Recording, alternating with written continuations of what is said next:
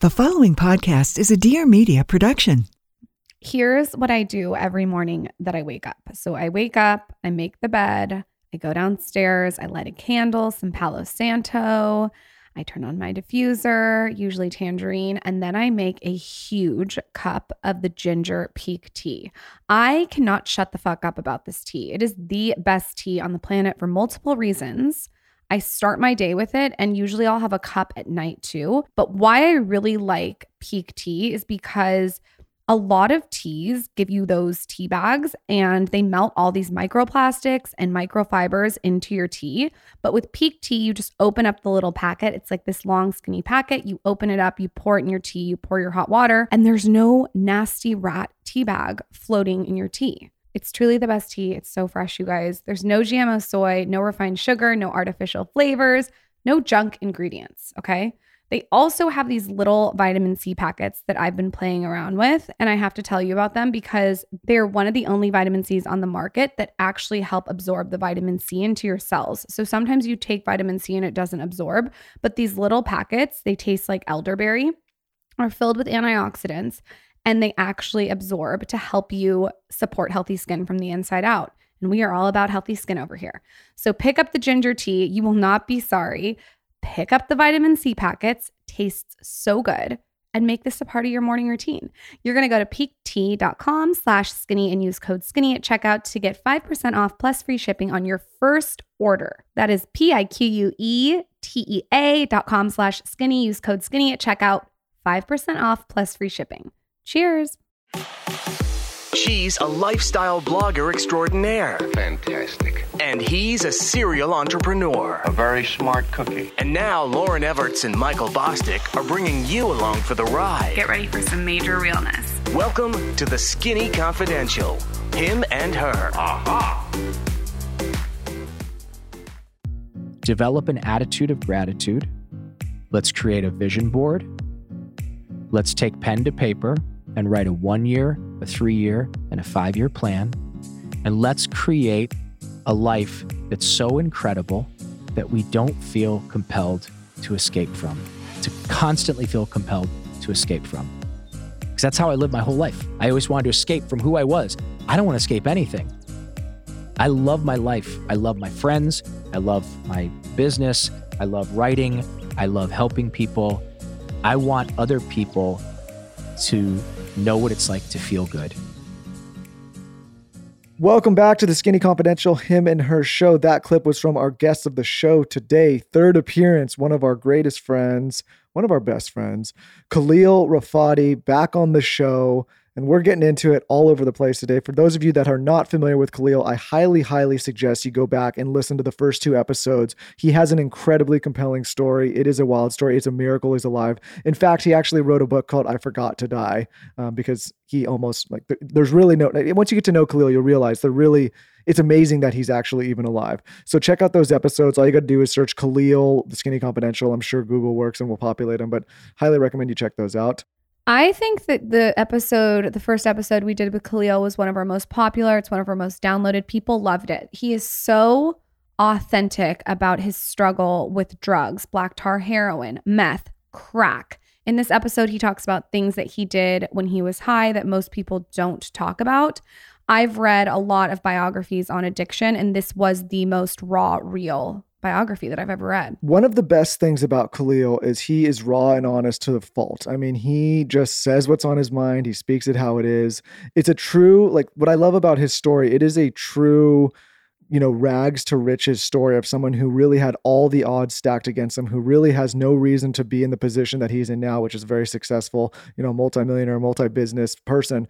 Like I said, it's a miracle he's even alive. And so what his story does for me, and I think for others, it proves that you can really start with nothing and build something incredible by, taking care of yourself, cleaning up your life, staying focused, being positive. And again, coming from nothing. You should also know that he just released another book called Remembering to Live. And there's a quote that he says that kills me. It's so Khalil. He says, I can't teach you how to only work a few hours a week and become a millionaire, or how to drink butter and oil every morning and become Superman.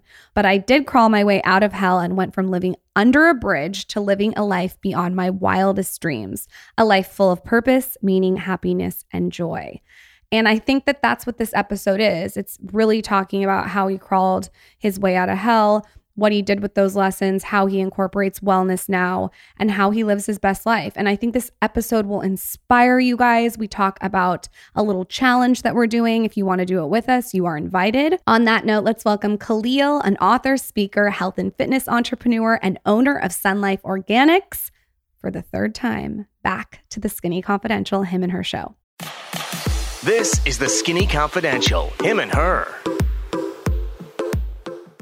I woke up this morning and I looked at my calendar and I saw we were podcasting with you. And I thought to myself, you are a person that I get excited to see. And I figured out what it is. You are not an energy drainer. You're an energy giver. So you know how you get around people and they're fucking dementors like Harry Potter and they just suck all the energy out of you? You do the complete opposite. And I wanted to give you that compliment on air. I appreciate that. I greatly appreciate that. And speaking of Harry Potter, he asked for his necklace back, and I'm not giving it back. He has a medallion around his neck. I'm convinced though that the reason that you're so good energetically is because you have crystals in your pocket, or you're directing some weird energy towards yourself. Oh, yeah, what's going on? Let's show us what you got. You actually have crystals in the pocket? Does he have crystals? Well, it's a lot of cash. Crystals, maybe that's why. Well, beyond the crystals. Well, it's cash. I always have $3,300. I always have 33 $100 bills. So you're going to get robbed. That's okay. If any of you women out there are looking to rob somebody, I would be the guy. It's very intentional. I always have $3,300. As you know, I used to be homeless and broke, and I used to panhandle for money. And I have like a weird thing with money. When I look at like crumpled up 1s and 5s, it will like trigger that. Also, side note, speaking of trigger, one of the reasons why I'm a little bit tense right now and nauseous is those pink things in the urinals, which I very rarely, if ever, will encounter. Thank you for sending me in there and causing this trauma. Every time I shot up, that smell would be permeating the public. Because you'd be in the bath. You'd go to homeless. I would always go into bathrooms to shoot up. The pink thing. What's the pink thing? It's in a urinal. You girls would know about it, but they're urinal cakes. They're these pink, super stinky, like deodorizers that when you go into a men's public restroom, it stinks to high heaven like these pink urinal cakes. And so every time I smell one, because I would always smell that right before I was going to shoot up, I have this gag reflex. I literally had to run out of the bathroom. I peed, but I didn't even pretend to wash my hands. I just fucking ran out of the bathroom. That brings up the memory of shooting up when you see those deodorizers or when you smell them. Yeah, of course. Like in the exact same way that smelling purple lilacs from this, her name was Aunt Elsie. When I was a very small child, there was this very kind, sweet old lady that we called Aunt Elsie. And that was like one of the only lighthouses in the storm in my very, very turbulent childhood. And going over to Aunt Elsie's, she had these massive purple lilac trees. And so anytime I smell lilac, I guess it doesn't have to be purple, but anytime I smell a lilac, the fragrance of a lilac, I will just immediately like be at ease. So it's like the opposite of the pink urinals. That makes sense that you're putting a smell with a situation. When you look back at your childhood when you were really young, I know it was so chaotic. We've had you on twice and we've talked about it a little bit, but was there one thing that you can pinpoint in your childhood that was sort of like the first chaotic thing that happened to you? Like the catalyst. I mean, my first memory is my dad beating the Christ out of my mom, just beating her bloody. But I mean, that was, pretty common experience as a child. I had reoccurring horrific nightmares of being dragged into a closet by some sort of a ghost and being tickled, but nobody could hear me. That was constantly reoccurring. My guess is that is a suppressed memory that I switched into something that my little baby brain could handle. I think something else was going on. My half-brother started sexually abusing me right around 5 years old, 6 years old. To be honest, there wasn't a whole lot of not traumatic stuff that was happening at that time. When you're around all that chaos at such a young age, did you ever think that it was normal? And if you didn't think it was normal or if you did think it was normal, at what point did you say, oh, fuck, this is not normal? There wasn't any deciphering between what was normal and what wasn't normal. There was a lot of fear, obviously, and terror. My father was a rageaholic and very violent. I didn't know any better. It wasn't until I was at, I can't remember his name. The next door neighbors felt bad for me. And I was always in the front yard late at night when my parents would go work at my dad's restaurant and they would invite me in. It's driving me crazy that I can't think of this kid's name. His name was Mike Madden. So Mike Madden's parents, when I was like 6 years old, invited me over to dinner. And it was the first time I sat down with a family at a dinner table. I'd seen that, I'd seen it on TV, like on the Partridge Family. I'm dating myself. I'd seen it on TV, the Brady Bunch, Partridge Family, but I had never experienced it myself because we didn't have a family really. And there certainly wasn't any sit down and, have dinner at 6. I went to Mike Madden's house and it was Mike and it was his sister Kelly. I can't remember his older sister's name, and the mom and dad. And they were like these really good, like earthy, hippie, like nurturing parents. And I sat at the table and I felt that love of a familial unit. I felt the unity and the love of it. Now, this is in hindsight, obviously. I wasn't thinking this when I was 6. But at 6, I definitely felt like something I had never felt before. And I was frozen. And I remember Mrs. Madden kept asking me, afterwards, like, do you want anything else? And I'm like, no. And I didn't realize it, but I didn't want to move. I didn't want that feeling to end. Everyone had gotten up and some were helping with the dishes and some were putting stuff away in the refrigerator. And when she finally got me to stand up, I had peed my pants, but I didn't know I'd peed my pants. So I peed my pants and there was like pee on the chair and I was like really, really embarrassed. And she was so like nonchalant about it. Like she was so like, my dad would have fucking beat the shit out of me because, you're being girlish or I don't know, you're not being strong. Like you're not supposed to pee your pants when you're 6 years old. And she was so nonchalant about it. And she was like, oh, we can go find some of Michael's old underwear. Like she was so cool about it that it didn't make sense to me. And that's when I started to be suspicious. Like, wait a second. Why isn't everyone like this? Does everyone have this and I don't? And that's when I began to see dads playing catch in the front yard with their parent, sons playing catch with their dads or whatever it was. And then, that's when I started. Like 7 years old was when I really, truly realized like, wow, I am living in a different world than all these other people. I want to try to kind of contextualize you, because first, for people that have not gone back and listened to the first 2 times Khalil's been on the episode, both incredible episodes, some of our highest downloaded to date, but we're friends in real life. Like we hang out all the time, especially now that we're all live in Austin. And so I want to be careful that we also give the audience context of who you are and who your story is and what your story is. So I think everybody should go back and listen. But picking kind of up, I think, what's the last time you came on the show? It has to be we were in LA, so it has to be 2 or 3 years, right? I was a couple years ago. Yeah, I always forget that people don't know my story just because I'm such a chatty Cathy. But I mean, yeah, like I think here in a nutshell, like that will describe it. Right? Yeah, but there a lot of people are listening, so you're gonna have to give us a nutshell. So, yeah. I mean, so what ultimately ended up happening was I became an IV drug user, addicted to heroin and crack and just about anything I could shove into a needle.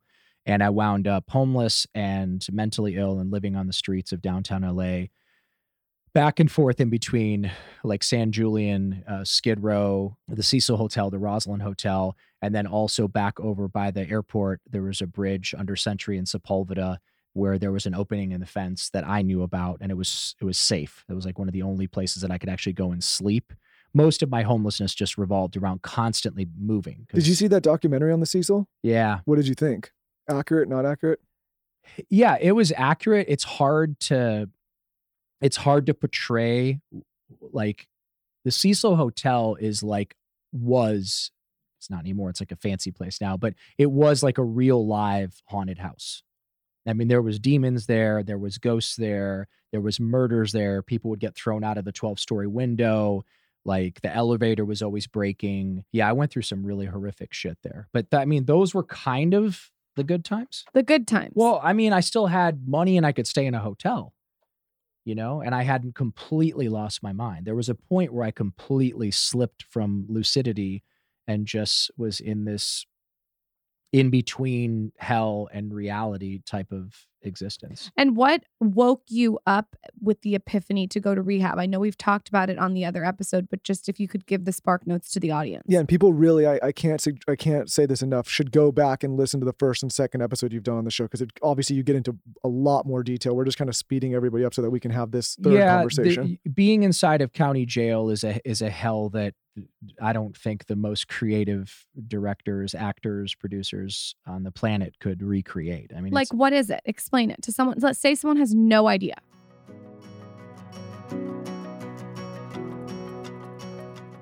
All right, this isn't something that Michael Bostic has to worry about, but this is something that I've had to sort of worry about postpartum, and that is thinning hair.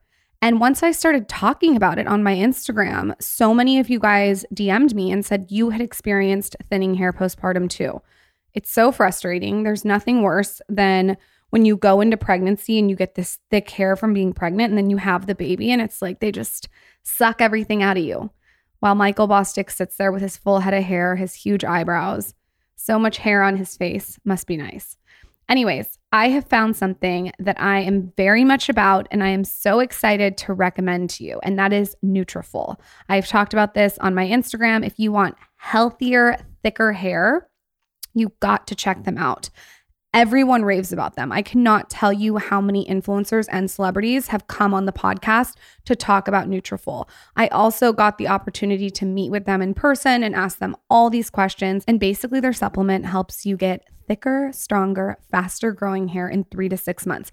I have been taking this for 6 months. I do 4. I lay them out in the morning so they're good to go. I take them and I have noticed that my hair, not only on my head, but my eyebrows and my eyelashes are also looking like so much more luscious and so much thicker. So I'm very much about this brand. You can grow a thicker, healthier hair and support our show by going to Nutrafol.com and entering promo code SKINNY to save $15 off your first month's subscription. This is their best offer anywhere, and it's only available to US customers for a limited time.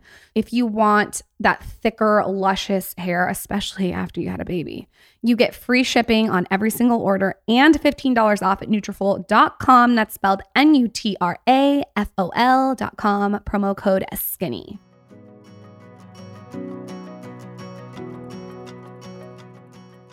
Well, you're in there with people who have just killed people. You're in there with murderers. You're in there with rapists. You're in there with really gnarly gang members. Because they haven't been processed yet. Right. So they go there first. So you're in there with a bunch of murderers and rapists, and you're in there with a lot of street people like myself, and the stench, the smell is something that you can't imagine. And then you're in there with a lot of mentally ill people who get taken off the street for one reason or another. And now they're shitting in their hand and they're writing on the wall, or they're bashing their head into the plexiglass. Because I was on the 4th floor, which was the pill pod. So that's where they sent the crazies, because I was mentally unstable. So it's 24 hours a day. People are screaming all kinds of things. People are bashing their faces against the plexiglass and then taking the blood and writing with the blood. People are shitting into their hands and they're painting with it. And I mean, it's a real mental hospital mixed with murderers and rapists and gang members. And so it's fucking terrible. So part of bottoming out, or part of raising my hand and surrendering and joining the winning team, was that experience of going in and out of county jail, taking a couple of really bad beatings to where I thought like, oh shit, this might be it. Some demonic type possession attacks that happened to me while I was shooting up, overdoses, like seizures. Attacks mentally for you, or attacks by other people to you? Both. But there were several times where I was being attacked by entities that, look, a lot of psychosis went on. There was a lot of imagined high-speed chases in the beginning where there was nobody really chasing me. So I'm well aware that if you stay up long enough and you shoot enough coke or smoke enough coke, sometimes meth, but usually coke, and you do heroin with it, you don't eat, eventually you start to lose your shit. You start to think all kinds of things. Maybe you guys are working with the cops, or there's bugs crawling on me and I'm picking at my face with tweezers and eventually cuticle clippers. I mean, psychosis was prevalent. But then there were situations where there were demonic things attacking me, that it was not psychosis. It was very, very, very real. And I would wake up and I would come to, rather, after being up for days at a time, and there'd be fucking claw marks all over my body that I couldn't describe. And I would like search the hotel room that I was in, trying to find like, was a spring sticking out of the bed, or like, how are these 3-pronged scratches all over my back where I can't even reach those scratches? Weird, scary shit happened to me. Accumulatively, I would love to tell you that there was one thing that, because everyone out there that has someone who's suffering from addiction wants to know, what's the one thing that got you to be better? I wish I could tell you there was one thing. I wish, God appeared in a burning bush and said, Khalil, you must be sober. But it wasn't like that. I didn't get sober out of virtue. I got sober out of circumstances. So remind me how many years you were using again, on and off? Since I was a little kid, since I was like a little 9-year-old, 10-year-old, 12-year-old kid trying to fit in with the older kids was how it started, sneaking beers and taking puffs of a joint, Yep. Just like trying to fit in, and eventually getting high, and eventually getting drunk, and then eventually getting blackout drunk, 12 years old, 13 years old. And then ultimately seeking out anything that wasn't going to make me feel like me. That was shoplifting, that was masturbating, that was vandalism, that was sex, that was binging on junk food, cigarettes, anything. I mean, there wasn't pornography at that time. There was only dirty magazines. God damn, I sound old. But there wasn't like, you couldn't look at porn at that time. But had there been porn at that time that was available to me, I would have, binged on that. It was anything to not feel like me, because there's that trauma, that was taking place, the violence and the sexual abuse and all that stuff. And my little brain couldn't process it all. So you just shove it down, you shove it down, you shove it down, you shove it down. And then eventually you get a little bit older and you're kind of somewhat away from the trauma, even though there was still bad shit going on at home. But my dad left when I was 8. So a lot of the violence stopped. The sexual abuse stopped when I was 11. And then that suppressed anxiety, fear, terror begins to come up. And so at 12 was when the panic attacks began to hit. Now, did you know at 11 or when you 10, 9, 8, whatever, that the sexual abuse was not normal? Yes. I absolutely. But it almost maybe makes you feel bad, which is so fucked up. Look, that's a loaded question, and I'm hesitant to be completely transparent about it, because there's people that have suffered from sexual abuse that still have not processed it, and they haven't worked through it, and they haven't faced it. There's many components of sexual abuse. There is the reality that when you're sexually abused, it becomes a self-fulfilling prophecy, meaning eventually you start to seek out that attention, right? There's also the confusion of being a young boy and having older men sexually abuse you. You start to question your sexuality. Okay. Then if you really want to peel back the layers of the onion, and this is the part where that I'm hesitant to talk about, because Mercury is in retrograde and Lord knows we're living in the time of cancel culture. There's also a component of it feeling good. And that's where the guilt and that's where the shame comes in. Because Oprah said that. Oh, I did not know that. Yes. Okay. Well, exactly what you just said. Then if she said it, then I guess I'm off the hook temporarily. Somebody will find a way to misconstrue what I'm saying. But I don't think people can find a way to misconstrue your personal experiences. Like, they may not agree with it, but I always find that interesting when people try to like contradict what somebody's personal experience and opinion was. Like, that to me, that's not a cancelable offense, right? Like, you're sharing your perspective of something that you went through. Yeah, it just in today's day and age, I mean, I get messages about, oogling and complimenting and your wife. I mean, I constantly say if things. if I'm not upset about it, which I'm not, clearly other people should really not be upset about it. If you stop complimenting me, I'll stop being friends with you. I'm just kidding. I appreciate that. I appreciate that. If only people could see us three in our personal text chain, then we would really be in trouble. Then we would really be. No, but I appreciate that. And I called you. I remember calling you and saying, hey, am I crossing the line? Oh, my gosh. I did. I know, but Jesus Christ. I appreciated the call, but what did I say to you? You said, don't ever stop. We've been together since we've been 12. It's good for her. It's good for her ego. I need help. Say anything you want to say. Yeah. She and likes I do. the compliments. And I'm sure I cross the line regularly, but the truth is I love you guys. I love both you guys. And I worship you. I think you're a goddess. I think you are what young women today need what I mean by that is, because I see the same thing in my girlfriend, I see the same thing in Anya. There's this certain type of woman that won. There's a certain type of woman, like, you got the hot guy and he's got money and he works his ass off and he's a nice guy. Like, most girls get nice. I don't know. Come on. Khalil. Come on. For you girls out there listening, Michael is absolutely amazing. And all the girls in all my different shops just absolutely love him. See, Lauren, you better not leave me. That, like, you know. What are you going to do? Better not put me back on the market. What are you going to do? I'll put you back on the market. Go on the market. That, go ahead. I just started a fight on I air. think there's certain types of people, like, when you say it to Lauren, I look at the intention behind it. I look at the person you are. I look at the character, like, that I know you are. And I'm like, it's not offensive. Like, it's complimentary. I get it. Like, and you have a good sense of humor. If that was coming from every kind of random guy on the street saying something, I'd be like, whoa. There's a gray area, but I fucking worship her. I think she is a goddess. I love everything about her, and nothing about that is me wanting to make a sexual advance. It's just that as a Libra and as a man from my generation, that I just really, really appreciate beauty of all sorts. It could be a painting. It could be a I don't know what this is called. Yeah, a what pendant. is that? A pendant. It can be a crystal. It can be a beautiful woman. And, you know, I come from a generation where compliments were suppressed and we were encouraged to give people compliments. And today it's completely the opposite. You're not supposed to compliment people because it's triggering or because it's offensive. And that's fine. I'm adjusting. I'm totally, you know. Why do we have to adjust though? If your personality is to give compliments, can we not give compliments? There's a time and a place. And this is the time, and you're fucking hot. This is the place. I love you. You're amazing. Thanks. I can't wait to see what Michael says in the car to me on the way home, because if he doesn't, I will pull over on the side of the road and call his ass an Uber. You might have to send a couple compliments my way just in case. Can you text him like 10 compliments to go to?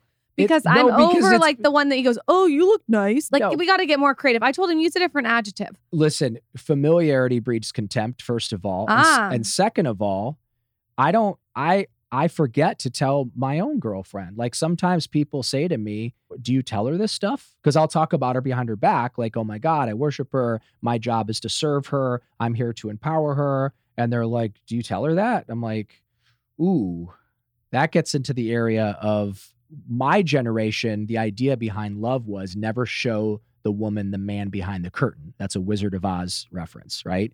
You never want to let the woman know that she truly is in control. She truly is the listen, we've said this before, and I'm going to revisit it again because I think it's worth revisiting. And I also think now the time is more important than ever.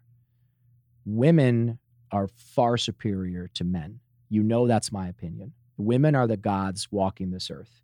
Women now need to recognize and own their power and rise up and take over. It's time for women to take over. It is time for divine feminine energy to come in.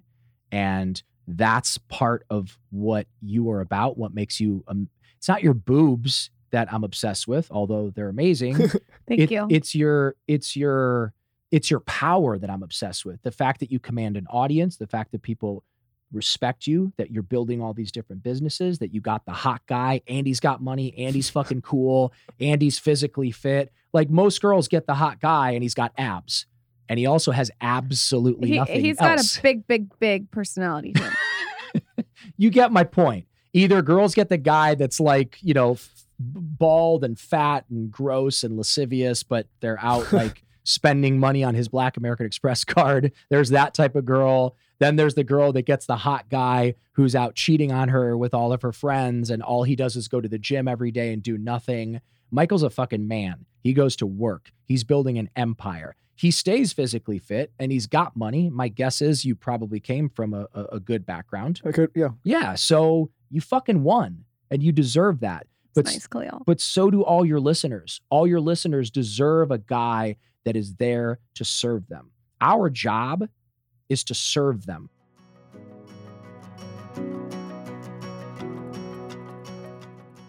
Obviously, a lot of you guys know we recently moved to Austin, and you better bet I'm trying to be efficient as possible by having stuff delivered to my door, anything and everything. Public Goods is a one-stop shop for sustainable, high-quality, everyday essentials. Everything is made from clean ingredients and it's affordable, which is so important. If you guys just heard the episode we did with the Just Thrive founders on how important gut health is and how our microbiome determines so many things with our overall health, our immunity, all the things that make us function well, obviously you understand why it's so important to have clean ingredients in the household.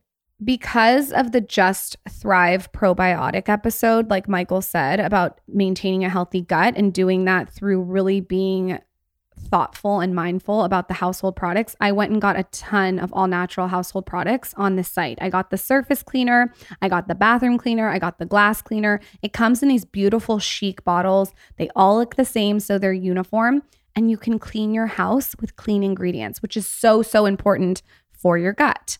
Just to give you a little background, Public Goods searches the globe to find clean, healthy, eco-friendly, and innovative products. They are cute, they're ethically sourced, they're obsessively developed, and they're free of unhealthy ingredients and harmful additives, and they're committed to making products healthy and safe for humans, animals, and the environment. This is very, very good, especially if you have dogs or kids. You have to check them out. They have a membership model to keep costs low and pass on even more savings to their customers. Join hundreds of thousands of others who have switched to their new everyday store. They have all kinds of stuff on the store. You guys got to check it out. I've worked out an awesome deal just for Skinny Confidential, him and her listeners, obviously. You're going to receive $15 off your first Public Goods order with no minimum purchase. That is right. That is good. I'm using that. They are so confident that you will absolutely love their products and come back again and again, that they are giving you $15 to spend on your first purchase. You guys have nothing to lose, I feel like. You're going to go to publicgoods.com/skinny or use code skinny at checkout. That's publicgoods.com/skinny to receive $15 off your first order. Enjoy.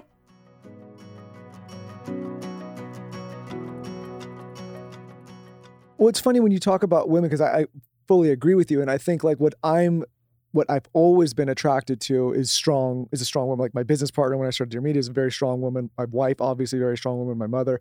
And I think like if you can, from a masculine perspective, if you can be comfortable enough with yourself as a man to say, I don't need to be this like macho version of what was portrayed back in the day. Like I don't need to be, and you can recognize like having a strong woman in your life only makes everybody else stronger and like builds this familiar unit. And you can be comfortable not having to be like the first fiddle every time, right? Like I know it's like during this podcast or doing like Lauren is the lead singer, right? I can take a back seat. We can switch. Are you playing bass or violin, or are you in the back with the triangle? Maybe I'm like lead guitar now, but before I was the triangle. Now maybe lead guitar. But, or are you an audience member? But the point is that I think a lot of men and they struggle with being okay with the woman coming first sometimes, or like taking that front seat, or like being the strong. Like you see this when women and men get in a relationship and the woman starts to earn more. Like what does that do? A lot of guys that like nails their masculinity, right? Like it kills them.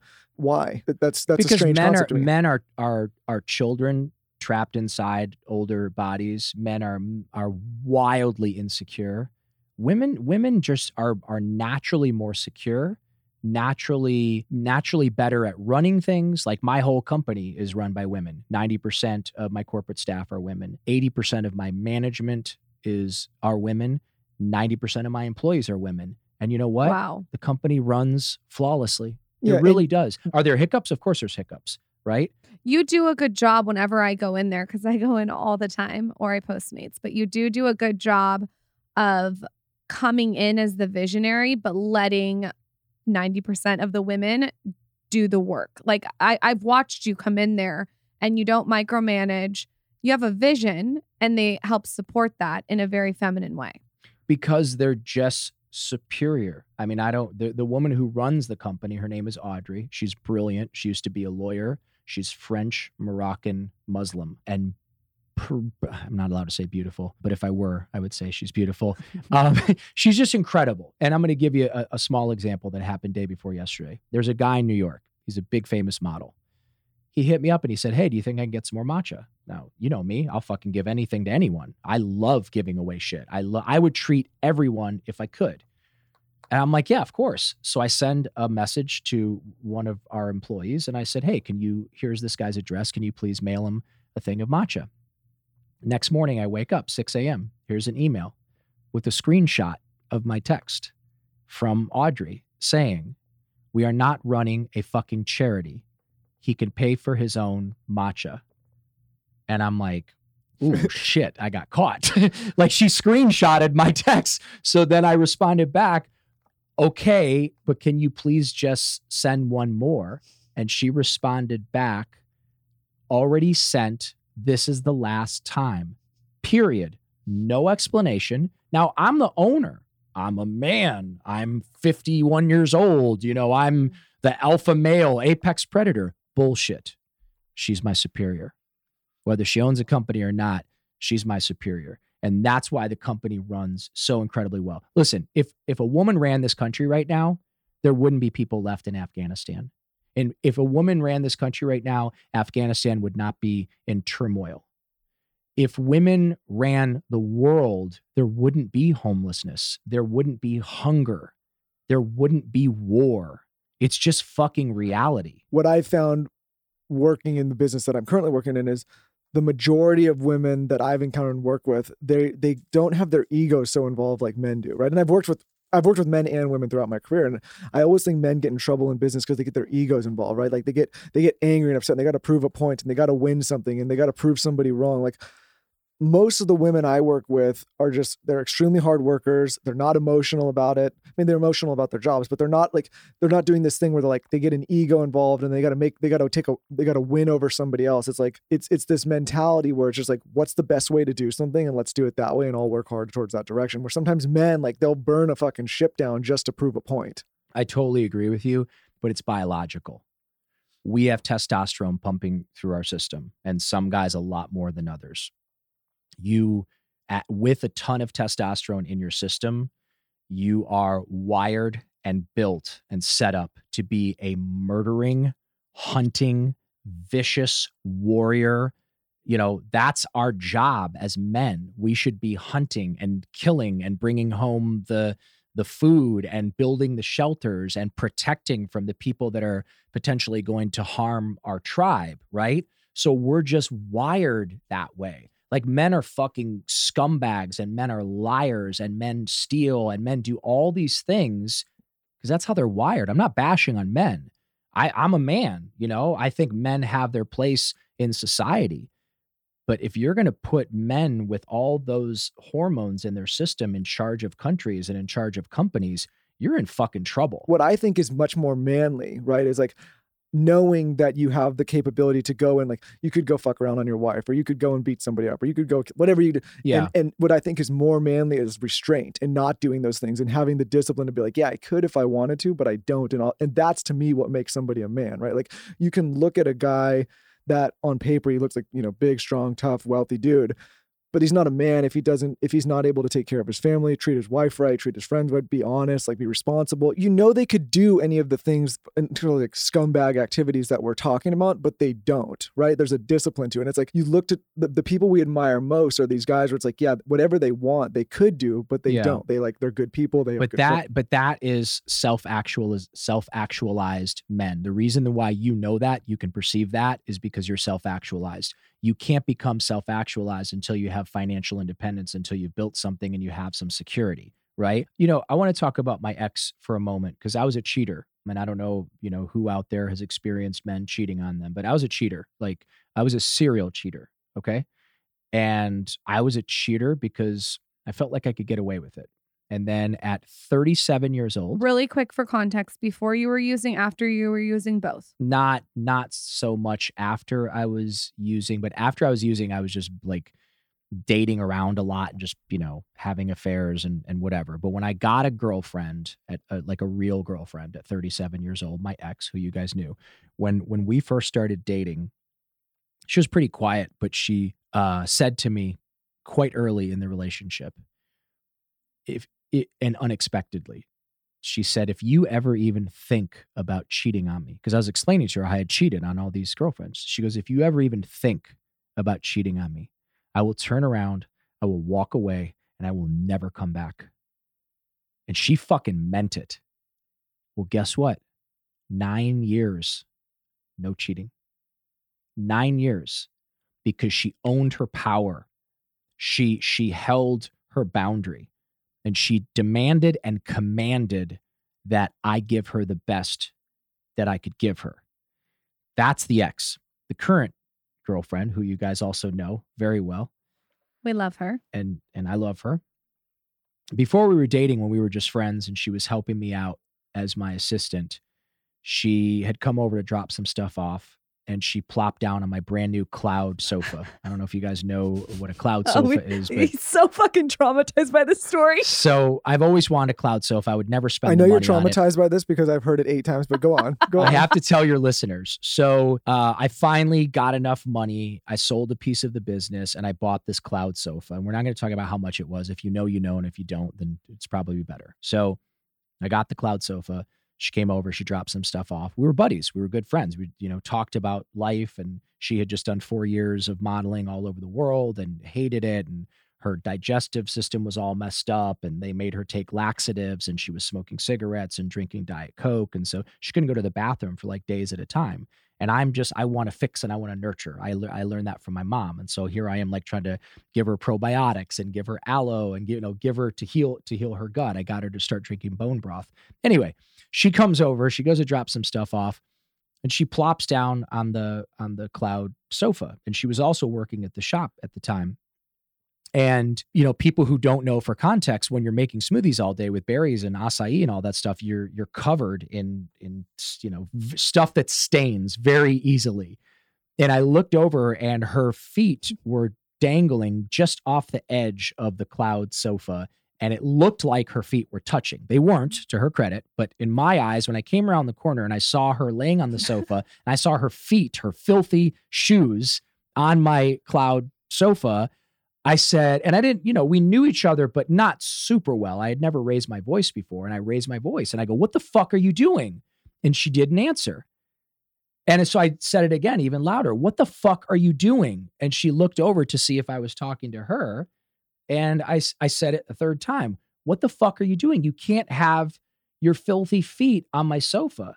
And without missing a beat, without any hesitation, she looked at me and she said, "I can do anything I want." And turned back to her phone. That is my poodle theory. That is the meh theory. Meh. That was it. In that moment, you popped a boner. I internally, I wanted to walk over, hand her my wallet, hand her the keys to my house and car, my PIN codes, my bank codes, and just go, "Here, just tell me what to do." Much like the previous one, she owned her power, and I was attracted to that power. And I that set the context for the rest of the relationship. There wasn't any neediness there. There wasn't any insecurity there. There wasn't any intimidation there. So that's all I'm saying. And what I wanted to come on here in the first place to talk to you guys about, initially we talked about Sober October, right?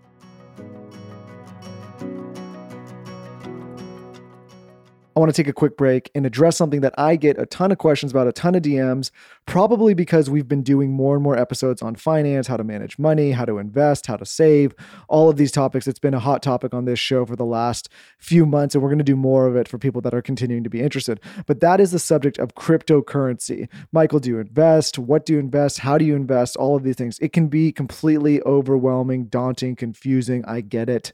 I was confused in the beginning as well. And here's what I'd say. If you're somebody that wants to start dabbling in crypto, you don't want to miss the boat, you want to get involved, you want to set a little aside just to get in the game of crypto, but you don't know where to start, we have a solution for you, and that is Coinbase. Coinbase offers a trusted and easy to use platform to buy, sell, and spend cryptocurrency. They support the most popular digital currencies on the market. If you're overwhelmed, you don't know which ones to buy, you don't know how to buy, you want some information, Coinbase makes it extremely simple to get in, get the information, and do some transactions in the crypto space. Again, I'm not somebody here telling you to go and invest your life savings in crypto. I'm saying if you have a little bit set aside and you want to start dabbling and you want to take an educated risk and set part of your portfolio to get involved in crypto, then I would suggest jumping in with Coinbase. There's obviously a ton of different options out there, but Coinbase is a leading provider of end-to-end financial infrastructure and technology for individuals, institutions, businesses, and developers. They offer portfolio management and protection, learning resources, and a mobile app so you can trade securely and monitor your crypto all in one place. Millions of people in over 100 countries trust Coinbase with their digital assets,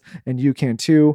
For a limited time, new users can get $10 in free Bitcoin when you sign up today at coinbase.com/skinny. Again, sign up at coinbase.com/skinny for $10 in free Bitcoin. This offer is for a limited time only, so be sure to sign up today. That's coinbase.com/skinny. Yeah, we're because basically we all just, I mean, you've been sober for forever, but Lauren and I, we just did all of September completely sober. No, we're alcohol. doing 70 days. Yeah. Well, So maybe we're even on day longer, but no 30. alcohol, no processed food, no junk. I told you the other day, the only takeout I do is Sun Life because it's good shit. Right. Daily movement. Daily meditation for me. Michael Are just you called meditating? my product shit. No, I said it's good shit. Ouch.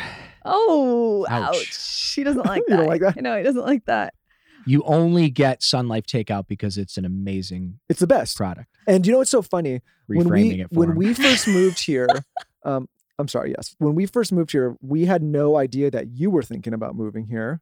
We also had no idea that our friend Taro, who people know from the show and from Four Sigmatic, was moving here. Yeah. There's so many people that all of a sudden, like I looked around, like, oh my God, there's a Sun Life and there's Khalil and there's Taro. And like, I feel like the best parts of our lives in LA came here. Yeah. And there's more coming. Yeah. There's more coming. And, I'm in a place right now because Cal said to me, and Cal is the example of the man, of the father, of the husband that I want to be, detoxing from my experience in LA. And people get mad at me sometimes for bashing LA. I'm not bashing LA. I'm bashing my involvement in LA. I moved to LA to become rich and famous, right? Like a lot of people.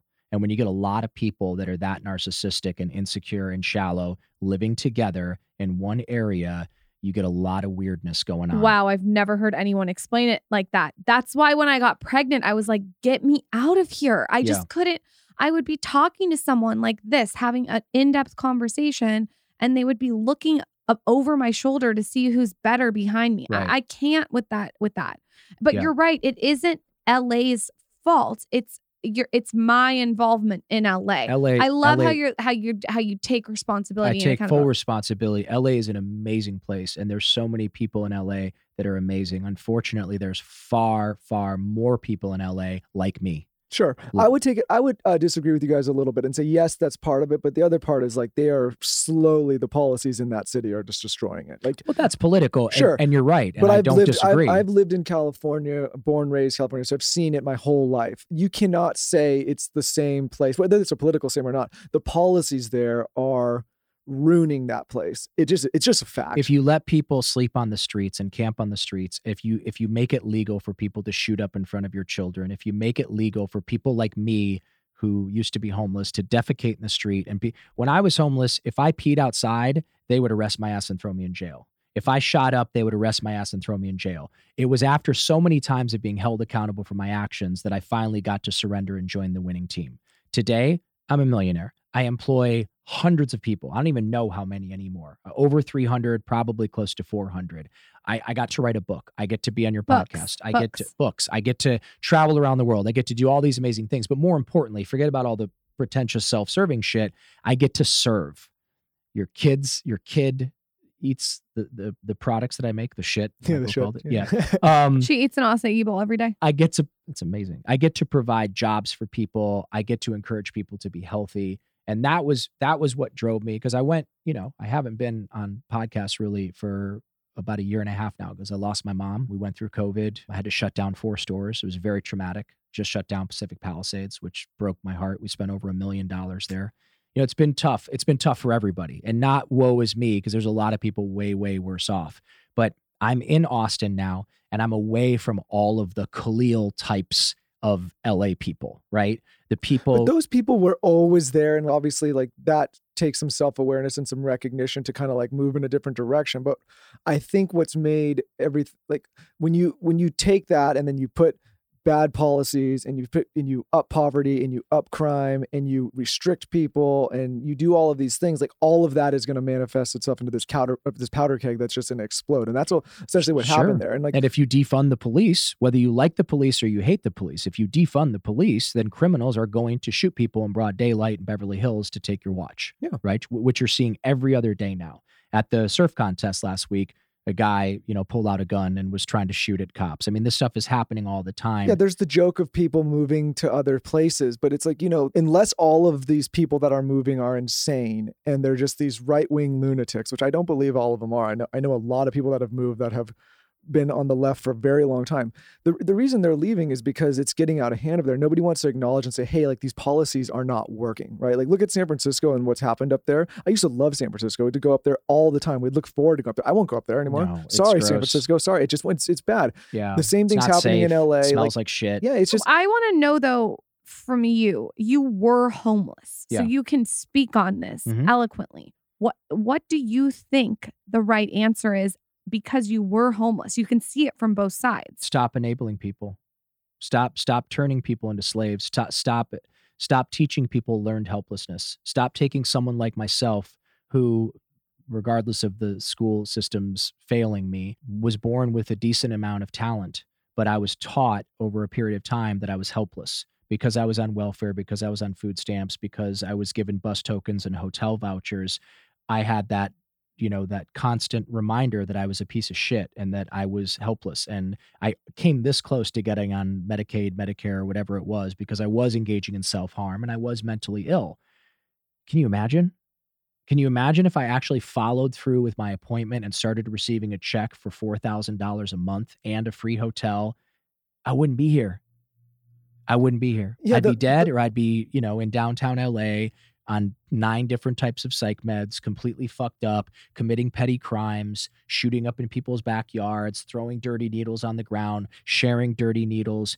You have to stop enabling people and you have to hold them accountable. When people, like I always say, like the road, it's not my quote, but I love this quote. It's like the road to hell is paved with good intentions. And I think people, who knows what the actual answer is, but we actually have concrete examples and data and can see certain policies now, and like San Francisco and LA now being a good example of when you enable people and you make them dependent on the government for their well-being, what happens, right? Like, and I think that there's a lot of people that they have good intentions. They think they want to be good people. They think the answer is helping people by giving them and leaning more into government. That's not a bad thing. I don't condemn those people. I'm like, I understand why you would have that perspective and you want to be a good person. But we actually have real cities, real examples, real data of these policies not working, hurting people, making the problem rise. And you have other places where that starts to decline with different policies. So what I look at this from a perspective of, we have data and to see what works and what doesn't. Why are we doubling down on things that are clearly not working? Because politicians run things, and politicians don't actually care about people. Politicians care about power, and politicians care about votes, because the reality is all of this could be fixed.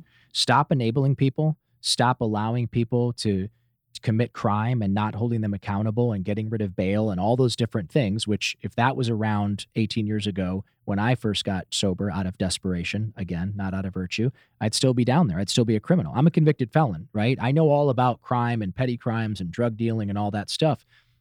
If the laws back then were like they are now, I'd still be there. It's as simple as that. If not dead. So stop enabling people and start to actually do radical things that will transform shit. That's why I say put women in power. Let women rise up and take over. And when you women rise up and take over, legalize all fucking drugs immediately. Legalize them. Cut off the gang activity, right? Cut it off. Now all drugs are legal. Taxed the shit out of it. And they say, oh God, but people then would walk into a store and they would buy drugs and they might die. Well, alcohol is causing deaths every single day. Drunk driving accidents and people dying of cirrhosis of the liver. Cigarettes are legal. All these things are legal. Legalize all drugs, tax the shit out of it. Take that money and start to build vocational training centers in inner cities. Start to build massive gardens where kids can come after school and learn how to garden. Set up centers where people can learn about health and wellness and learn how to make smoothies and learn how to eat properly and learn how to grow their own food. I mean, it's not fucking impossible, right? Vista in San Diego? The area of Vista in I don't. So they now have legal dispensaries there and they tax it. And for the first, and it's kind of, they've had some areas that have been run down in San Diego. It's a small area that people What do you mean legal dispensaries? You can go get cannabis and they tax it and all Great. that stuff. But anyways, for the first time in a very long time, they have a budget surplus. And And they're like, what the hell do we do with it? And this is a perfect example. You could take that surplus, you can fix the infrastructure, you can fix the roads, you can build these centers that you're talking about, all because of what you're saying. And like, there was a book, I think I've talked about it on this podcast, that I was reading about the cartels a while back.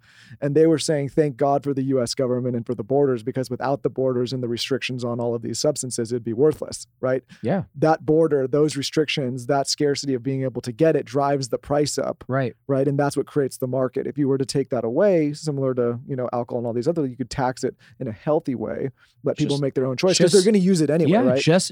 If you think that making drugs illegal is going to stop people from getting drugs, you're wrong. In fact, it's going to encourage. There's a lot of kids that get into drugs, like myself, as a means of acting out. But if drugs are just available and we take away the stigma from it, and we also take a lot of the tax dollars on those drugs and we build real rehabs, not these fucking bullshit places in Malibu where they're charging people $80,000 a month to go, feed a carrot to a horse and call it equine therapy and get 3 massages a day and get sushi delivered and all that stuff. Is this true? Are you kidding me? This is actually a rehab. I might need to go. Wait, there's actual rehab where you get 3 massages a day and you feed a horse a carrot. The equine therapy, private chefs, sushi, Reiki, craniosacral healing. They just keep adding all these different things. Does it ever work? Does it ever work? Of course, someone sometimes. who's a real addict. Sometimes there's going to be an exception to the rule. But normally, I believe places like the Salvation Army, which is a place for homeless people, has a much higher success rate. What is rehab like? If you were to describe it to someone that had no context of this planet, what's it like? Describe name the rehab. Describe the rehab that you first went to. What's the smell? What's the schedule? What's the food? I was homeless. So I went to a very traditional state-funded rehab called Pasadena Recovery Center. I don't think it's in existence anymore.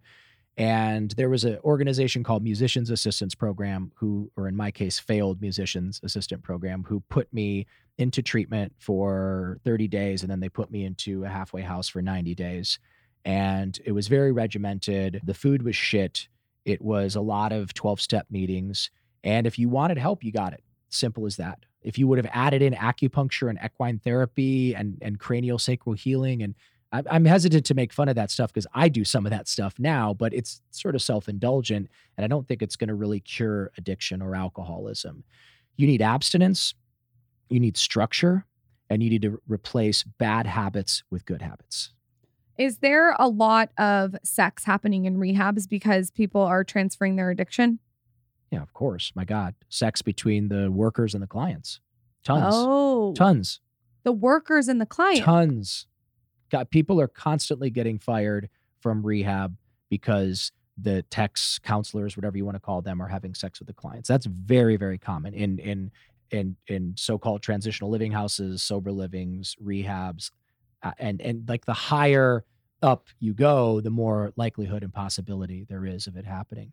When we watch a show like Celebrity Rehab with Dr. Drew, did you watch that? And our friend Bob. Yeah. And our friend Bob, Yeah. who's a mutual friend. Yeah. Go listen to that episode too with Bob Forrest. Yeah. How accurate of a depiction is Celebrity Rehab? Is it not even near? I don't want to bash on that show because I love Dr. Drew and I love Bob. Bob Forrest saved my life. But how Bob was on that show versus how he was with me. I mean, Bob Forrest sat me down and he goes, look, you are a shoot to die dope fiend. You can never get high again. You got to go to 2 meetings every single day. And this is it. Accept it. Fucking grieve, cry, go punch your fucking pillow, do whatever you want to do. You're a fucking drug addict. It's time to grow the fuck up. Like, wow, that's counseling. But it was true and it was what I needed to hear. So Bob wasn't, having me talk to a horse and pet it and, feed it a carrot. And if one leg went up, that meant I was, not He gave facing, you the real yeah, talk. I mean, I'm like, look, I'm being a little bit sarcastic right now, and I'm bashing on the high end rehabs just because I watch so many people die. I watch so many people go in and then die because that's not what those people needed. Those people needed to be held accountable. Those people needed to grow up, and those people needed to be someone to tell them the fucking truth. Well, we take long walks now together, and I think people really need to get familiar with your story and go back and listen to stuff and read your book and all things, because the way I think if you just heard you for the first time, you're like, how could this guy talk like this? But you have lived this life. You've seen so many people, you know, so many trends. You yourself have helped so many people get clean. And I think you're just at a point where you can like look at someone. What'd you say the other day? You're like, someone called you and said they wanted to help their son, but you said the son didn't want help. And you, at that point, you couldn't really do anything until they actually sought out. I can help your son when your son is calling me and asking for help. I can't help your son if you're calling me to help your son who doesn't want help and you're scared of hurting his feelings or whatever. Like, I'm sorry. You know, at that point, you got to engage in tough love. Now, are there people who engaged in tough love and then their kid died anyway? Yeah. I mean, you can't, you know, it's addiction. It's a motherfucker. And I'm trying not to be heartless, and I'm trying to have empathy, but I lived in Malibu for a long time, and I watched hundreds of people die. Hundreds of people, because they were enabled, because they would come in and they would do the tour. They would start at Promises, and then they would go to Passages, and then they would go to Cliffside, and then they would go to whatever. And they would literally do the tour. They would go to like 8, 9, 10, 12. Talk to some celebrity friends that you guys know. They go to like 22 rehabs. Scott Weiland, God rest his soul. God, he was a legend. Scott Weiland went to over 100 rehabs. Why? Because he was placated, because he was treated special, because he got acupuncture and had his leather pants sent out for dry cleaning, and he only wanted sushi for dinner or whatever it was. I feel free to talk about him because he's dead. I wouldn't talk about a celebrity who is still alive and still struggling with addiction. So I hope I'm not being too heartless, but like, Scott Weiland should be alive. You know, people should have sat him down and been like, you know, like when I went to 12-step programs in the beginning, they said like, shut the fuck up. You don't know what you're talking about. Michael and I talk about this a lot. There's with having a child now. Like I think it's so important what Yolanda did. The weirdest thing to me, and this is there's young people that listen to this show. When I say young people, you know, college and around that age. So we're getting older now. But I think like if you're living at your parents' house, or if you're taking funds from your parents and then you're resentful of them and saying they're holding you back, or you can't get far because they're supporting your lifestyle, like that's on you, right? Like that, like you can't be a self-sufficient person and to make all these demands and want to live this independent life and then be resentful that your parents are supporting your lifestyle. Like, dude, I have a 34-year-old friend who does nothing but complain about his parent that's supporting him, who just bought a convertible Ferrari. Yeah, the reason I mentioned this is I talked to a lot of young people DM me, and they're like, well, I'm doing this and I'm doing that, and they talk about how their parents are supporting them and holding them back, and I'm like, well, then leave. Stop taking the support. Go do something on your own. Yeah, it's an unhealthy relationship that I think, you know, parents want to feel like they're supporting their kids and they want to provide and they work hard so that they can do so. But at the same time, there's a healthy balance of like, how much are you enabling and holding your kid back? Because there's a lot of people that come up the hard way. They're going to work their fucking face off to overtake your kid, even if they have a fancy degree in a wealthy background, right? Because they're hungry. Yes. Yeah. I mean, look, these big picture things that we're talking about, politics, California, addiction, whatever, I'm a fucking moron. I don't know what I'm talking about. Okay. These are my opinions. You know, I'm sure there's somebody out there who's deeply offended now, who's going, this asshole got rich and now he like doesn't have a heart anymore and he doesn't care about addicts. I'm just giving you my perspective of addiction, homelessness, rising up out of poverty. But my purpose of wanting to come here was whether you came from money or you didn't, whether you worked as a kid or you were entitled or whatever your situation was, if you're listening right now and you are engaging in any type of behavior that is no longer serving you, I want to encourage you for the entire month of October to stop.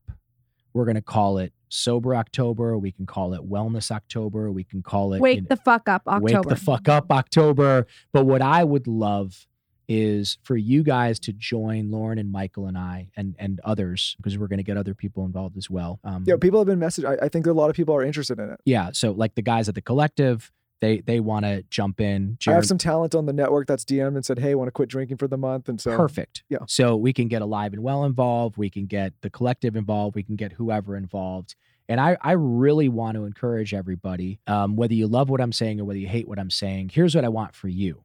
Because I left LA, right? I sold my shitty little townhome at the right time and by the grace of God, somebody for whatever reason came along and offered me an obscene amount of money for it. The foundation was cracked. The windows were leaking. You know, it was all kinds of issues with this little tiny townhome that I owned. I sold it.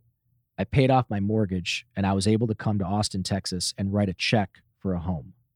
I didn't even know that was possible. I was so busy making sure my fucking Range Rover was washed twice a week and my body hair was removed and I was wearing the latest cologne from Le Labo. What did the body hair Do have you to do bleach with your anything? butthole? No, but if you wanted me to, I would. What does the Yeah, we can body go hair have to together. do with anything? Yeah, I'll do anything you say, Okay. Lauren. I was so locked up in this world of. Did I miss that part of LA? Was I supposed to take my body hair off? Yeah, it's a big thing. Huh. Yeah. No, I don't love that. Missed that part. It's a big thing. No, I There's don't. Just like a side note tangent, I don't love body hair all removed on a man. I need to see You better that you're start a growing man. that shit out. I can't grow it out down below because I need it to look bigger. But everything else I can grow out. You can make it look bigger by contouring the hair. Okay. I'll I give you appreciate some that. tips. Why don't you show it to me? Okay. I wonder if we have I wonder if we have a Manscaped Now? ad in this.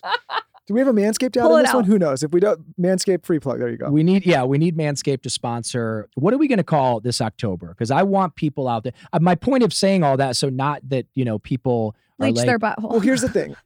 I think you touched on this earlier. I think there's a lot of people that are like, okay, I'll stay sober for a month or a week. I'm going to quit drinking. I'm going to get healthy. And I think it goes beyond that because it shouldn't be a chore. And I think the only way to make it not a chore is what you said. Since let's do it as a group. Yeah. So since I personally, and I don't know, Lauren might want to chime in, I haven't drank in an entire month. I haven't thought about it. Haven't had any takeout food, processed food, any of that. You look amazing, by the way. Thank you. I was talking to Lauren. And the reason, thank you, for the compliment. But I think the only reason it's possible, it's not because it's some crazy discipline. It's that we've replaced all of those activities with healthy, like with alternatives, right? So instead of going out late, we're going to the gym early. Instead of going to brunch and getting mimosas, we're going on those long walks. Instead of going out socializing in a dinner, we're going to these workout classes. We went to We're sound bowl yoga. healing. We did a sound bath. We go on 7 mile. I call them hikes. I think 'cause it's I'm a almost guy, but they're impossible if you walks. just quit cold turkey and don't replace it with these things, because then you're just sitting around being like, I'm bored. I have nothing to do. There's a couple different components. Number one, your listeners can look at a moron like me, go from against all odds, impossible situations, crawled my way out of hell, became a best-selling author when I can't fucking type or spell, built an incredible brand, right? Because I was smart enough to hire a bunch of women and let them take over. Like there's all these different things that you could become inspired by my story. So if you're inspired by my story and you're doing things that don't serve you, let's together collectively for the next 30 days, right? Can we get this released soon? Yeah, we'll release it. It will be The 4th. released on Monday the 4th. Okay. So there's going to be a little bit of a lag time, but we'll get people. So let's just say though, starting the 4th today, the that 4th it goes until the 4th. to November 4th. Okay. I like that. So my birthday's October 7th and I have everything I want. I don't mean that in an arrogant way. There's literally nothing I want. I was able to, like I said, come here, get the house. And then what ended up happening was like the scene in The Matrix where Keanu Reeves like pulls out the things out of the back of his head and he realizes that this whole thing is a rigged fucking game. Well, The Matrix wasn't a movie. It was a documentary.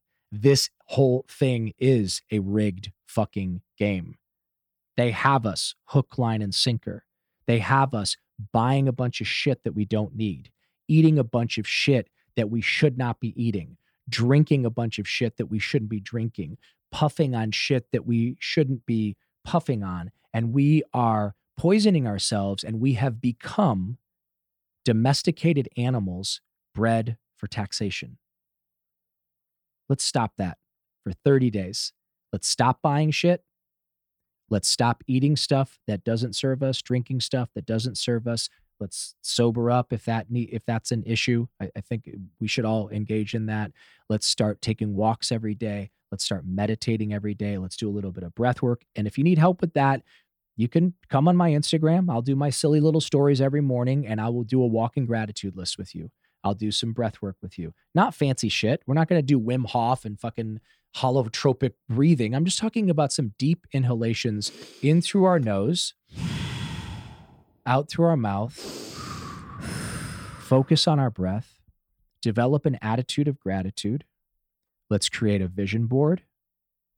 Let's take pen to paper and write a 1 year, a 3 year, and a 5 year plan. And let's create a life that's so incredible that we don't feel compelled to escape from, to constantly feel compelled to escape from. Because that's how I lived my whole life. I always wanted to escape from who I was. I don't want to escape anything. I love my life. I love my friends. I love my business. I love writing. I love helping people. I want other people to know what it's like to feel good. And most people don't know what it's like to feel good because they're eating a bunch of shit they shouldn't eat. They're drinking things they shouldn't drink. They're smoking, they're juuling, they're coking, they're pilling, they're fucking porn, they're, whatever they're doing that's not serving them and serving their soul. But for me, the second half of my life is going to be becoming the man that God intended me to become. And I got a long way to go. I got a lot of work to do, and I'm full of fucking flaws, and I'm going to drive you nuts, and I'm going to say shit that I shouldn't say. I don't have a filter. It's okay. It's okay to have those character defects. It's okay. So I want to do some good for the world. you're doing so much good for the world. The Wake the Fuck Up Challenge, 30 days, starting October 4th to November 4th. Daily meditation, daily breath work, daily gratitude, working out, movement, walking, no drugs, no alcohol, no Juul. And we Is that haven't even correct? talked about how much Yes. of a benefit this is to the financial side, like to your pocketbook, right? Like Yeah. when you're out, when you're not spending all that money on shitty takeout food, when you're not like people don't realize how much they spend when going out. Yeah.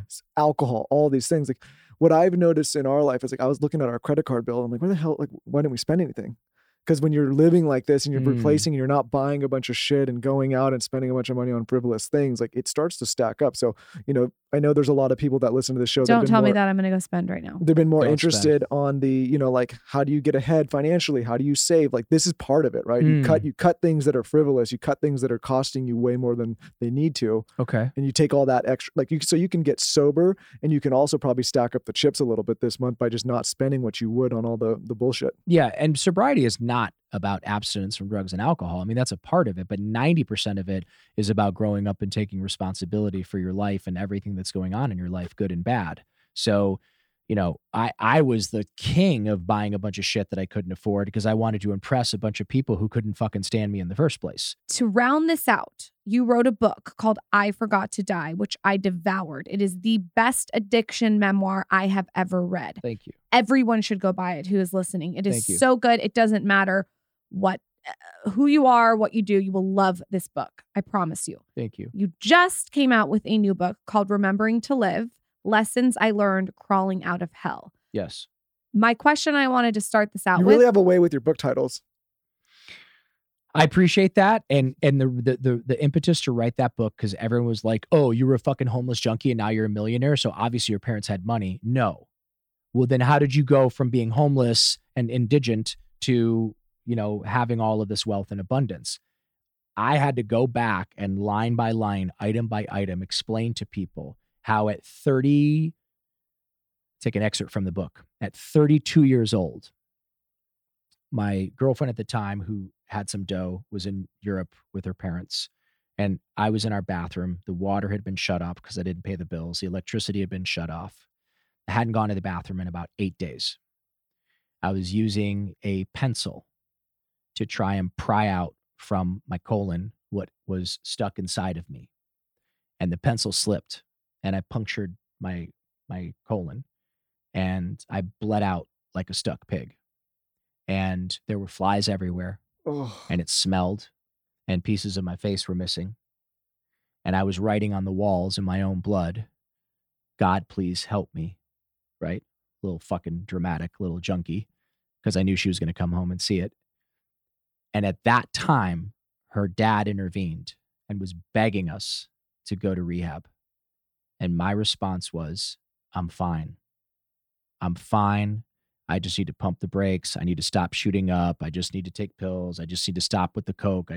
I'm explaining to a dad, like a super sweet, awesome dad, how I was okay after what I had just done to myself.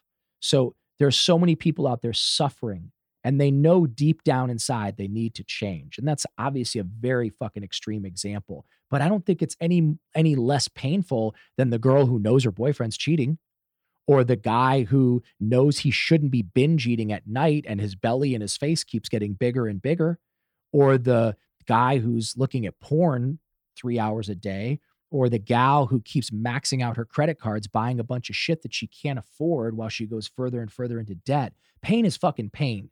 And I want to inspire people to change. So I wrote Remembering to Live to explain to people that, no, I'm sorry to disappoint you. My parents didn't have dough. In fact, my mother was living below the level of poverty, and I had to go back and rescue her and correct the sins of my father and take care of her and buy her a home, and gave her the last 17 years of my mom's life was the best 17 years of her life. And I was able to provide that for her because I got sober, because I grew the fuck up, and because I learned to put one foot in front of the other. So I just want to inspire anybody out there suffering through anything to, let's take the next 30 days and let's change. Let's do one small thing each day to change our lives for the better. Because I'm going to tell you from personal experience, when I was walking those dogs and washing those cars and being a Manny for Pietra and taking care of Billy and Harry and working at those rehabs and running to California Numismatics Metals every 2 weeks and buying my little Krugerrands, in a million fucking years, I didn't think that I would be living this life that I am today. But it's all accumulative, right? If you make your life 1% better every day, just 1%. I'm not talking about going and joining a gym and working out for 5 hours and hiring a personal trainer and signing up for boxing classes. I'm talking about 1% better. Go for a fucking walk tomorrow morning. That's it. Go for a walk. Next day, make a gratitude list. Next day, create a vision board. Next day, write down a 1 year, 3 year, and a 5 plan. I'll help you with this. You can ask me for help. I will help you. This is what I want to inspire in people. Because if you improve your life by one little tiny % each day, what happens at the end of the year? How much better is your life? The answer is 365% better. But what happens over 18 years? My life is 7,000%, not including compounding, which obviously took place. The Bitcoin, the Lululemon stock, the Apple stock. But my life, just on a very practical level, without compounding added in, my life is 7,000% better. 7,000%. What would your life look like? 7,000% better. That's the name of the podcast. How to improve your life by getting 1% better. I'm inspired. Great. Let's fucking do it. I am so grateful to be friends with you. I think that you are funny, compelling, charismatic, good energy, and you're just very inspirational. So this whole podcast was another one of my favorites. Can we do a giveaway for both of your books, signed copy? Yeah, of course. And I think beyond that, I think I want to offer 3 $500 Sun Life Organics. Audrey's going to message you. No, Audrey's coming in hot. I'm doing let's do one. Let's do one. I'm paying for it out of my own pocket. Okay. Audrey can't get mad about that. Okay. I made a bunch of money in crypto. I made a bunch of money in stocks. I got really lucky with real estate. My house is up 40% from last year. Okay, you're going to do 3 gift cards to Sun Life. 3 $500 gift cards for the best before and after. It doesn't have to be a picture. It can be a story. I want your listeners to write in to you, to whoever, and say, because of the 1% better each day challenge, this is what happened in my life. I went from feeling like this and behaving like this to feeling like this and living like this. It's a 30-day challenge. The top 3 best explanations could be before and after pictures, physical transformation, could be whatever they want to do. But the top 3 get a $500 gift card to Sun Life Organics. And that is the shit, you guys. Sun Life is one of my favorite places. It is so good. We'll also do Lauren called it the shit. No, I mean like the shit. We'll crying. Also do a giveaway for his book. All you have to do is tell us what inspired you about this podcast to win his book. And then the Wake the Fuck Up Challenge, 1% better every day. Send it to me at Lauren Bostic, at Michael Bostic, at Khalil Rafati. Rafati, my God, Lauren. I knew you were. How are we having an affair behind your husband's back if you don't even know how to say my name? I actually do know your last name, but I do have problems pronouncing things. Rafati. Ask Michael. No, yeah, I know it's Rafati, but if you read the reviews, sometimes it's people all these get people mad. just so mad about how she pronounces things. I'm not the It's best fine. at pronouncing things. I know what your last name Khalil is. Rafati. It's at Khalil Rafati. Are you guys in a fight Spell again? it out. Spell it out. KHALILRAF as in Frank, ATI. Yeah, Khalil. Rafati. You two are in a fight again now, huh? Rafati. I'm so fucking mad right now. No, I know your last name, Khalil Rafati. I know that. I just Let's am also. not the best. I want to give some runners up cases of Feel Free. I Oh think. my God, you're giving away so much. Well, I'm not going to pay for that. I'm going to call the owner of Feel Free. I love it. And I'm going to say Feel Free is a product that we all love and use. We drink a half a bottle before we go on a hike. It's incredible. I want to give away some Strong Coffee from Strong Coffee Company. These are just little brands that I'm involved with, that I love, that I believe in, that make me feel amazing, something that I use on a daily basis. Let's give away some Feel Free. Okay. Cases of it. I'm Okay. gonna call JW and I'm gonna ask for 10 cases for you guys to pick who gets each case based on how inspired they were by this podcast. And then I'll call Adam from Strong Coffee Company. That stuff is amazing. It's I'm obsessed with both these things. The Feel Free shots are this plant-based tonic. You take half of it, and I can't even describe it. You just feel super open and energized and just energetically good. And then the Strong Coffee Company, you guys have to check out too. Supposedly, I haven't tried it. You just gave me some to try, but you said it's absolutely amazing. incredible. It's got amazing integrity in terms of ingredients. It's got collagen. It's got theanine. It's got all kinds of. He has a bunch of different products, but those are my two favorite products. That's why I brought them for you. He has a matcha product too, which I didn't bring for you because I don't ever want you cheating on me as far as matcha goes. I'm not cheating on you with your matcha is the best matcha ever. Okay. Follow at Sun Life Organics or Sun Life. At Sun Life Organics, at Khalil Rafati, and let's really do this, and let's the three of us. I want to start doing some group workouts that we can share. Because here's the thing: this isn't easy. Getting sober isn't easy. Stopping eating gluten and processed sugar or whatever fucking bad sugar is called. What is it? Just it's like sugar, like evil sugar. Yeah. High fructose corn syrup. Sodas, sugar, gluten. These are little tiny parts of the 1% steps that have made my life 7,000% better. But like, it's not easy. But like when we do the group workout and we're suffering side by side and it's funny, it becomes like a tribe. So if we can be a tribe and we can suffer through this together, because there is a component of difficulty to it, but if we're all doing it together, we know we're all putting in Yeah, it's harder effort. to go in on this stuff alone. Right. Yeah. Yeah. The idea of like not especially when you drinking have for, other entities saying, "Hey, come to dinner, come to drinks, come yes. to this." Yeah. So the idea of like me not eating pizza for 30 days or me not having Jenny's ice cream for 30 days, like kind of scares me. But if you guys aren't eating pizza and you guys aren't having Jenny's ice cream, and if we're doing our little walks and our gratitude lists and our group workouts and our let's go to Alive and Well, let's get some IVs, let's go to Kuya, let's do a float tank so you can freak the fuck out and then I can like rub your feet afterwards so you feel better. I'm into it. Let's go. Let's really, really go for it. Let's get some really cool brands involved. And let's really inspire people to create a life beyond their wildest dreams so they don't feel like they got to go buy shit that they can't afford or drink or smoke or engage in, or be locked in a shitty codependent relationship when they know they deserve better. The Wake the Fuck Up Challenge, 1% better. Khalil Rafi. Oh my God. Rafati. I'm getting back on drugs. Rafati.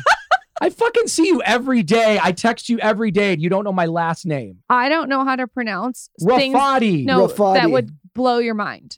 Ask Michael. Wow. I don't know how to pronounce anything. I love you. You can come back anytime. Remembering to Live, Lessons I Learned, Crawling Out of Hell, and I Forgot to Die on Amazon. Check out at Sun Life Organics. Come back on anytime you want. Will you put a link to Feel Free? Of course. Whatever? Link to everything in the show notes. You're the We love best. you. Love you, Khalil. You heard it here first. You heard the giveaway. Khalil said he would do that incredible giveaway for you guys. All you have to do is tell us your favorite part of this episode on my latest Instagram at Lauren Bostic and follow Khalil on Instagram. And we will see you next time. We got some good episodes coming up.